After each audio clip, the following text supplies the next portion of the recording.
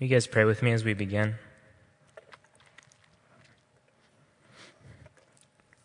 Father, we come before your word tonight. We ask that we would hear what you have to say. Father, I pray that you would help me get out of the way, and so we would see what your word says and rightly understand it. Father, I pray you'd let the words of my mouth and the meditations of our heart be acceptable in your sight. It's in Christ's name we pray. Amen. I'm excited to be back with you guys again. It's been just like a few weeks, so it's like Christmas for me all over again. It's fantastic. So I'm excited to be back here.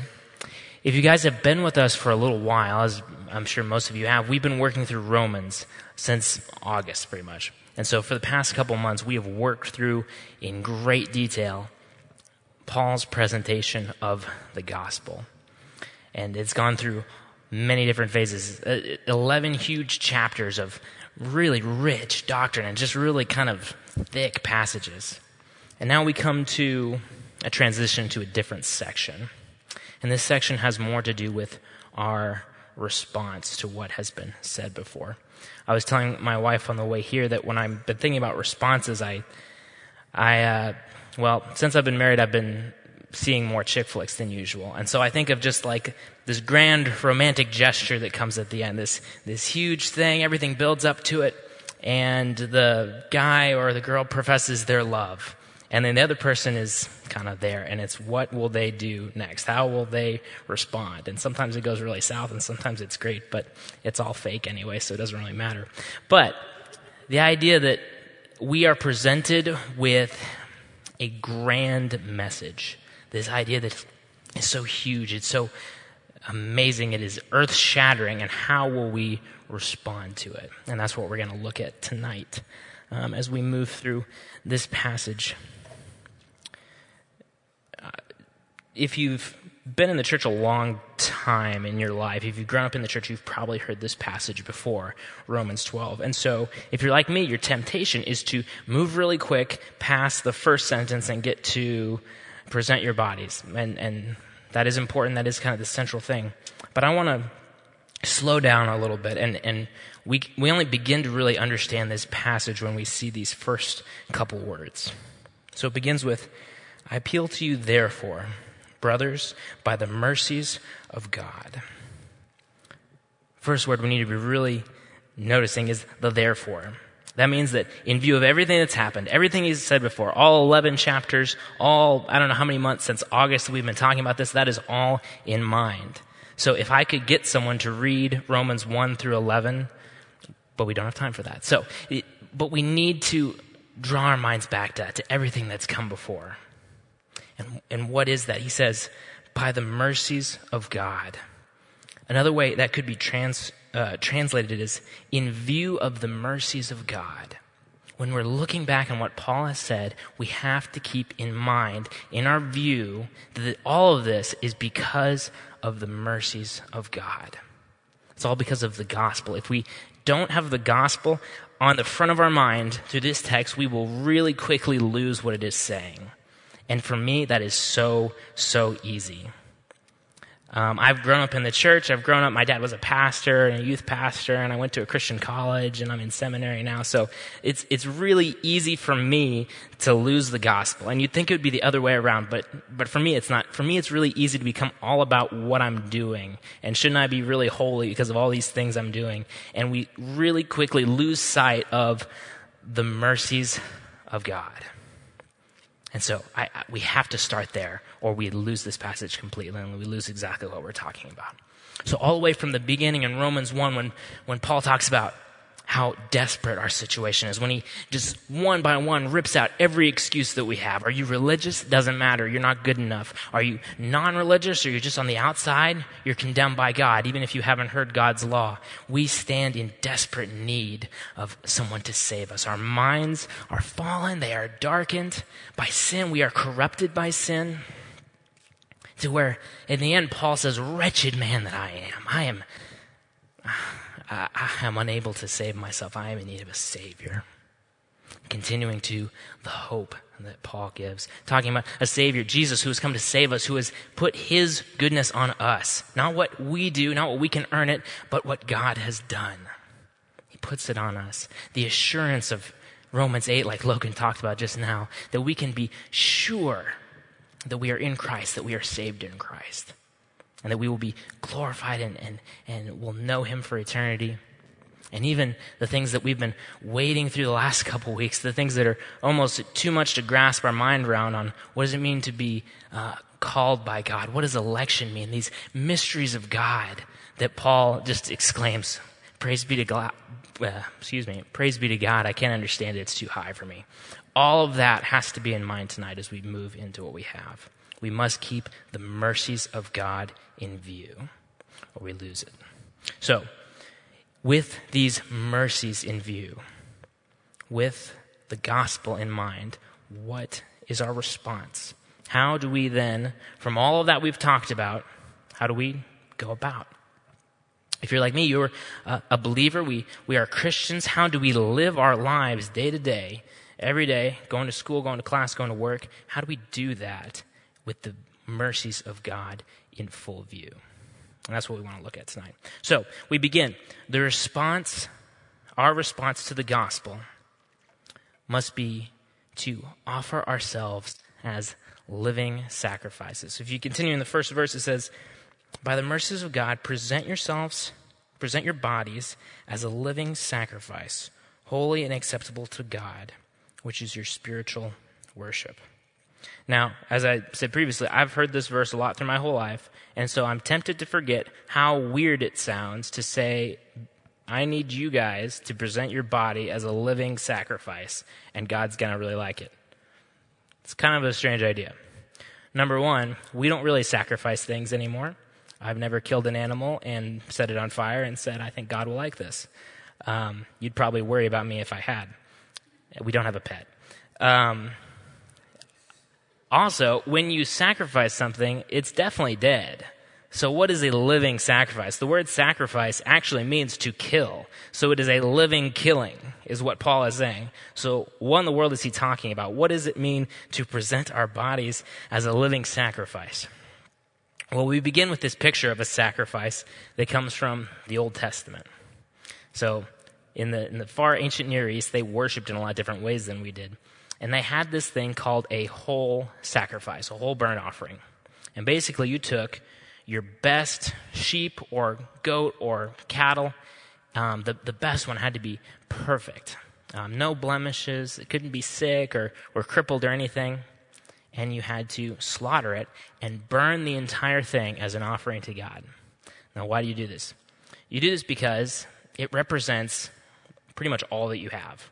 They got their wealth from sheep and cows and all that. And so by doing this, they're basically offering the best thing they have and saying, you can have every bit of it. I'm not taking part of it. I'm not taking a little bit here. I am literally burning it all up until there's nothing left. It's all yours. And that's kind of the idea that Paul has in mind here. We are to offer ourselves completely, to present ourselves as a sacrifice to God with no holding back, nothing held back, nothing that's still mine, not this part of me, not 2 days a week, an occasional mission trip, everything. I am presenting myself fully and completely to God. A living sacrifice. So, I want to let that sink in. The complete, full, everything that we have. When the gospel grips hold of us, it's not something you can half respond to. It's not something you can give part of yourself to. The God of the universe has taken you when you were his enemy, when you deserved death and eternal punishment. He has taken you, he has saved you, he has remade you, and he is making you in the image of his Son. And we kind of forget how big that is, how amazing that is, what great mercies God has lavished upon us. And when God has poured out everything, when he gave his very Son for us, if we don't respond with everything we have, it's an offense. It's looking down on the sacrifice Christ has made on our behalf. It's saying it's not good enough. God doesn't demand parts of it. God doesn't demand all the good things I do every day throughout the week. He demands literally us. Not a gift, but a giver. He demands all of us. It goes on and it says we are to offer our bodies. It doesn't use the word self. It says literally bodies. I think he does this for a really important reason. If you're like me, sometimes we think of faith and we think of Christ as a little bit super spiritualized. It's super abstract and just kind of like, I don't know. Whoa, lost something there. I don't know what that is. But yeah, we think of the Christian life as over-spiritualized. It's a spiritual reality. It doesn't really have anything to do with here and now. But this word that he used makes you think like, no, it's like your literal body, like you. The Christian life is physical. It is us right here, whatever we're doing. It's us eating. It's us, taking a shower. It's that physical. It's every day embodied of all that we do. We can't push it off into some weird ethereal realm. It's what I'm doing today. As I'm sitting here right now, God owning me, our entirety. We see from the text that it's not just the self, it's not just the physical, but it's the mental as well. He talks about the mind, but really the image he's creating is just the total human being. Mind, soul, body, the whole image is laid down like on an offering and is given to God. It's offered up to him. And so what is the result of this sacrifice, of this giving of ourself? Well, God says that it's living. That means it's continuing. We're not dying. It's not a once and for all. It's not a one-time sacrifice that only lasts for a little while. It's a continual thing. It doesn't destroy us, it doesn't kill us, but it gives us life. It is also holy. The word holy means that it is set aside. It is given a special purpose to be used for God. Our life is being offered up to be used for God. And it says it is pleasing to God. Up until now, our lives are really about pleasing ourselves. We see that through most of Romans, especially Romans 1. You see that people are turned over to their own evil desires, and God kind of gives them away to that. This is the opposite of that. We've been repaired. The corruption has been pulled away, and we can now love to please God. That's our motivation. Our lives become pleasing to God. Ultimately, he concludes that this is our spiritual worship. To give our lives, to offer it up like a sacrifice. Just as their sacrifices in the Old Testament was a way of worshiping, us giving of our entire self, our entire life, is an act of worship before God. That means the things you do, being a student, doing a homework, working at a job, even if it's being a janitor, sweeping floors, everything you do, no matter what it is, we are to be doing that in a way that is worshiping God, in a way that is giving God our all. We can hold nothing back. We can't keep this part back. It's all his. That's the response that the gospel demands. Because the mercies of God are so great, this is the only response possible. The word for spiritual there is a really hard one to translate, and it kind of has to do with spiritual, but also rational is kind of the idea there as well. It is the only possible response that isn't just ludicrous. To see what God has done, to see his mercies lavished upon us, and to do anything but throw yourself down and offer your entire self to him in gratitude is ludicrous. It doesn't make any sense. When someone has done so much for you, to do anything else, say, no thanks, I still want this. It doesn't make any sense. It's ridiculous. This is the purpose of our lives. This is what is right and rational. This is worship offered to God with our entire lives. Body, soul, mind, everything. That is the response that the gospel demands. So how do we do this, right? Because those are all really cool ideas. You've probably heard them before through the course of being in church, but what does that mean for me? And as the passage continues, we kind of get an idea of what this looks like. The next verse 2, goes into the means, the way that this begins to happen. It says, "Do not be conformed to this world, but be transformed by the renewal of your mind, that by testing you may discern what is the will of God, what is good and acceptable and perfect." So, Paul gives us two ways that this begins to happen. One is a negative command and one is a positive command. The first thing that we must do is we must not be conformed to the world. Now again, this goes back to things that Paul has talked about previously. The world is the present age, everything that is around us. And as we go through life, as we interact with other people, as we face the pressures of different situations, it's like the world is trying to force us into a mold and press it on us, and so that we become shaped into the image of the world. We begin to look more and more like the world, like everything else around us, like everything that is against God, everything that is self-driven, everything that is bent in on itself, worshiping itself, and not giving the glory and honor to the Lord, not offering itself to God. And so he says we can't do that. We can't be conformed to the world. And in the exact opposite, instead of being conformed, we must be transformed by the renewing of our mind. The word for transform there is like the same word you would use to talk about like a butterfly. So it's like you're metamorphosizing from a little worm into a butterfly, which is kind of cool if you like butterflies. If not, I'm sorry. So it's this transformation, this remaking, this new person coming out of it. Now this, exactly what happens there with this renewing of our mind, this is something that God does for us. This is something the Spirit does in our lives to remake not just what we think, but the way that we think. So instead of in the past when we were being conformed to the image of the world, our mind is drawn towards sinful things. We want to do things that please our sinful self. We want to do things for just me. We want to do things that are just searching for pleasure, just searching for meaning. Our minds are kind of fixed on those things and they can't get away.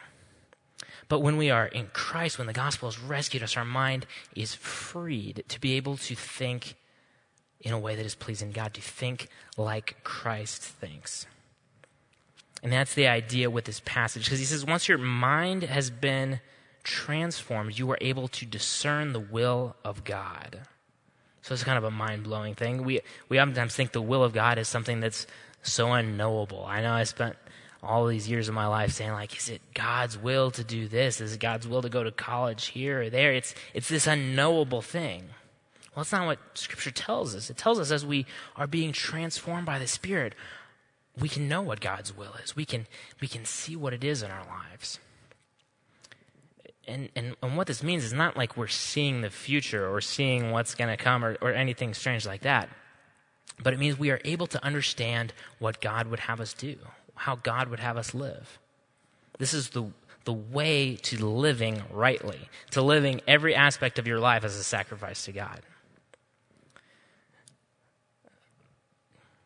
So, I lost my place there. It comes with the ability to know what God wants, both in what is right to do, because it talks about what is holy and pleasing, again, that pleasing to God, living a life that's pleasing to God.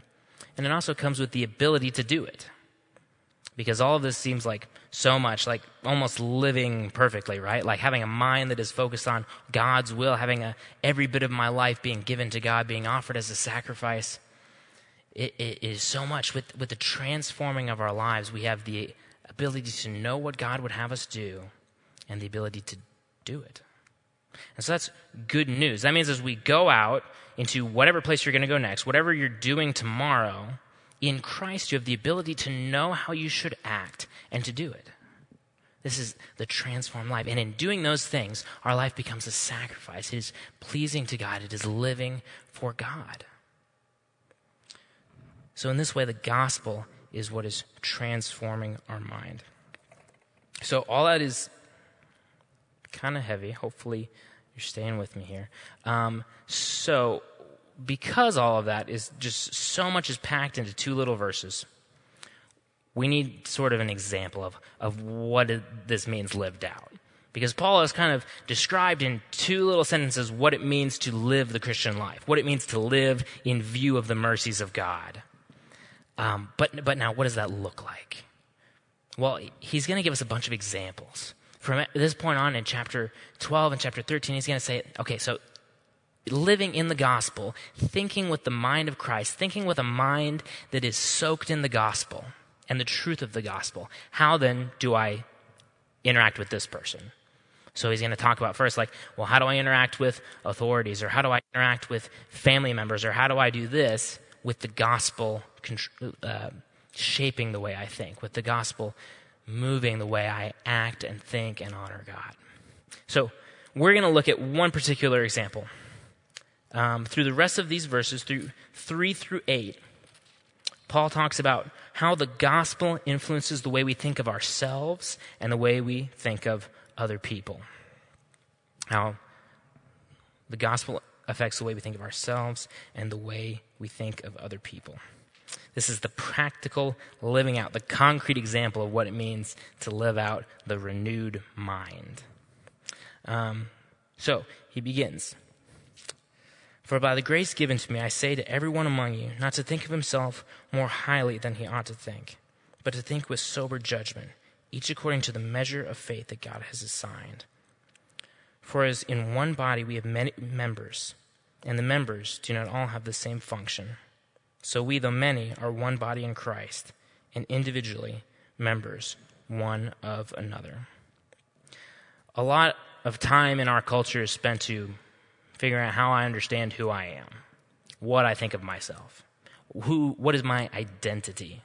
We search for all kinds of ways to do this, and we typically end up on one side of the scale or the other, which is kind of an overcorrection. We either think far too low of ourselves. We are tempted to push ourselves down. We are tempted to think, I'm not worth anything. I'm not good at this. I can't do these things. Or we're tempted to think much too highly of ourselves, to think pridefully, to think, I'm pretty much all that in a bag of chips. And so Paul is showing us that the gospel lets us see ourselves rightly, neither too high or too low, to see ourselves with sober judgment. And he says to do that, God has provided us a measure, like a standard almost. Like he gives us this ruler that is applicable, it is correct, and it is straight, something that we can measure ourselves by. And he says, what is that? It's the gospel. He says it's the faith that God has given you. The truth of the gospel is the measure by which we see ourselves and which we see who we are. We see ourselves rightly, not too highly or not too low. And so he does this with this long metaphor of a body.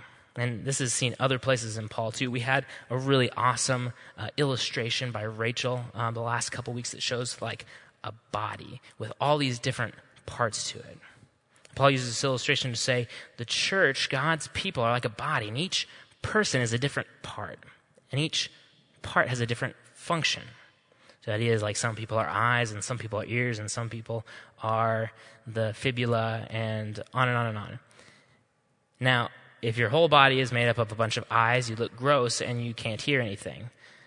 If your whole body is made up of ears, you can't walk and you can't get around. So the idea is that instead of having everyone be exactly the same, instead of everyone being this giant glob of ears, we are a complete body with different parts that act in different ways.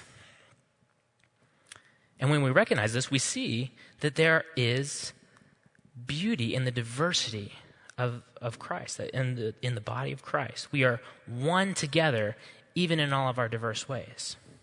So how does this help us think about ourselves? Well, it fights the lies that say, I'm worthless. I have nothing good about me. It says, no, God has gifted you. You have a particular role in the body of Christ that you were made to do. This other person can't do it. You were designed to do that. There's great freedom in that to say, no, I have a place. I'm a part of something. I'm accepted as something. I am useful. I am needed by others. So I don't think too lowly of myself. But it also keeps us from going the other side and saying, well, I'm the best. Everyone should look just like me. No, because I also need the other pieces. I need those pieces to help me. I need those pieces to do these other functions. My function by itself is good, but it's not everything. I need other people. This gospel way of thinking, of viewing ourselves by the gospel, puts us on a great leveling field. We are all equally deserving of punishment. We are all condemned. We are all not good enough to make it ourselves. But we are all equally loved in Christ. God has saved us. And he has made us a body, and he has designed us with a function and a place, and we fit together as Christ's body in the world, doing what Christ would have us do, doing the work of God in the world. What an amazing privilege. So we see the gospel gives us purpose. The gospel gives us self-worth and right thinking about who we are and how we relate to other people. You think of all the implications of this. What is the gospel? What does this passage have to say to things like racism? To say, I don't like these people because they don't look like me. No, if we are in Christ, we can't think like that anymore. We can't think this person is a different race, this person is a different gender. They are different, but they are all part of the body. They have worth. They are loved by God. They are made in God's image. He has given them a job to do, a divine gift that helps me. I help them. Together we are one body in Christ. It leaves no room for those other things. It doesn't leave us room to view other people wrongly. It doesn't give us room to think of ourselves wrongly anymore. To think of ourselves too lowly is to say that God is wrong. That God, when you say I have value, you're just wrong. We can't do that. We can't believe the gospel and say that God is wrong in who he's made us and how he's gifted us. The gospel shapes the way we think of ourselves and the way we think of other people. There's so much else in that section on the body. It is rich with imagery. It tells us so much about how the church works together and who it is, and we don't have time to go into all of it tonight. But what I want us to come away with is the gospel is applied to each area of our lives. Some of them really explicitly, like in Scripture here. Paul is telling us directly, this is how you work with people who are around you in the body of Christ. You're one, you're together. You work together and you love each other as one body, united in Christ. There are other areas that Paul doesn't deal with specifically, but he's shown us that the gospel can address those ways. That when we have the renewed mind of Christ, we can look at any situation we can face, anything that we walk into and say, I know how to live the gospel out in this situation. The gospel applies to everything we do in our life. What is right and wrong for us to do, how we should think about a problem, all of it. And as we move through these passages, we're going to see example after example of the gospel shaping the way we live as believers each day. And when we do that, when we are letting the mind of Christ live out in us, in the things that we do, in the way that we act, in the way that we see ourselves, in the way we interact with other people, then we've given Christ all of us. Christ isn't just something that we have on one particular day. It's not a sacrifice that we only make on Sundays or only make on Wednesdays. It's a sacrifice each and every day, every moment of every day, living in a way that is Christ-like, becoming more and more like Christ each day as we are transformed more and more each day. In this way, we worship God with all that we are. And that's the Christian life. That's responding to the gospel in our lives. And as I said at the beginning, if for a second we take our eyes off the mercies of God, then we completely lose track of this passage. It becomes a list of things we need to do. I need to transform my mind. I need to not be conformed. I need to treat this person nice because that's the rule and I have to do it. That's just how it is. When we don't have the gospel, this becomes all about fear. I need to do this because I might not make it into heaven. I might not get there. And I might lose God's love because of that. Or we do it out of guilt, saying, I've had people tell me for so long that I'm terrible if I do this, that if I don't treat people this way, I'm terrible, so I do it because I just want the guilt to go away. If we lose the gospel, we have to rest on some other motivation that will not get us there. When things get hard, when we are being persecuted for our faith, the motivation of fear will run out. And we'll be more afraid of something else. We'll follow that other thing. We won't endure.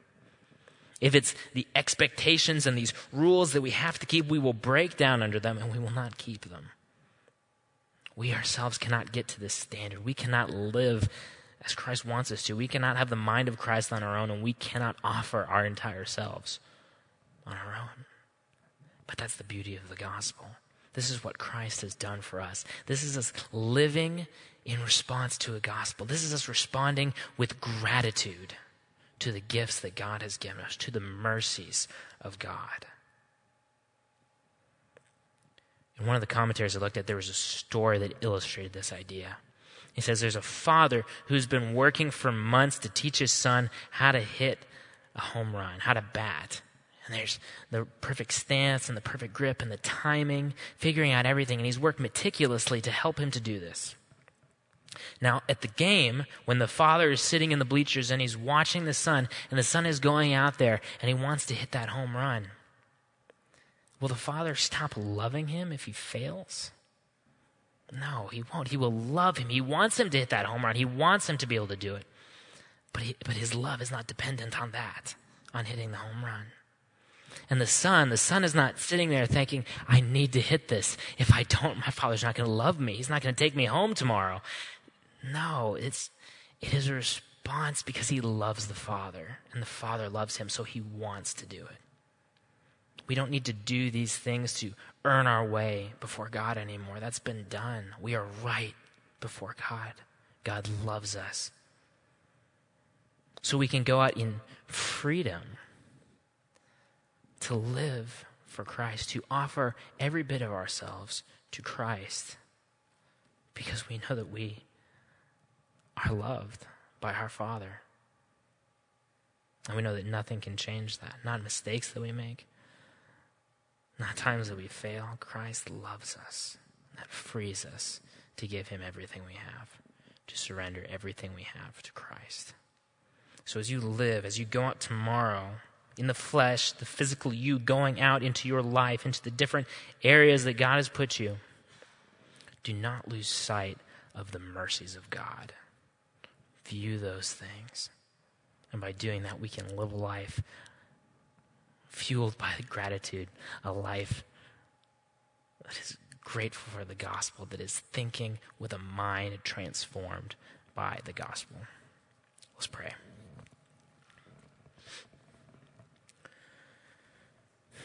Father, we thank you for your word, for the comfort it gives us,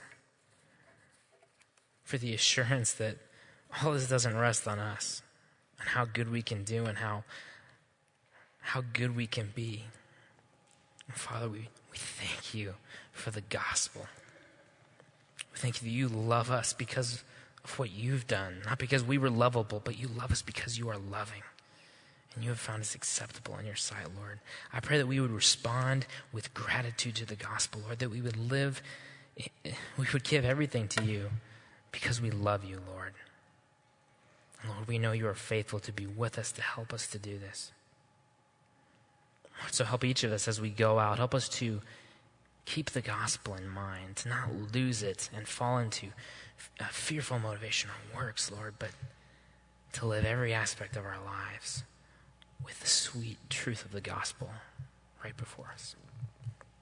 It's in Christ's name we pray. Amen.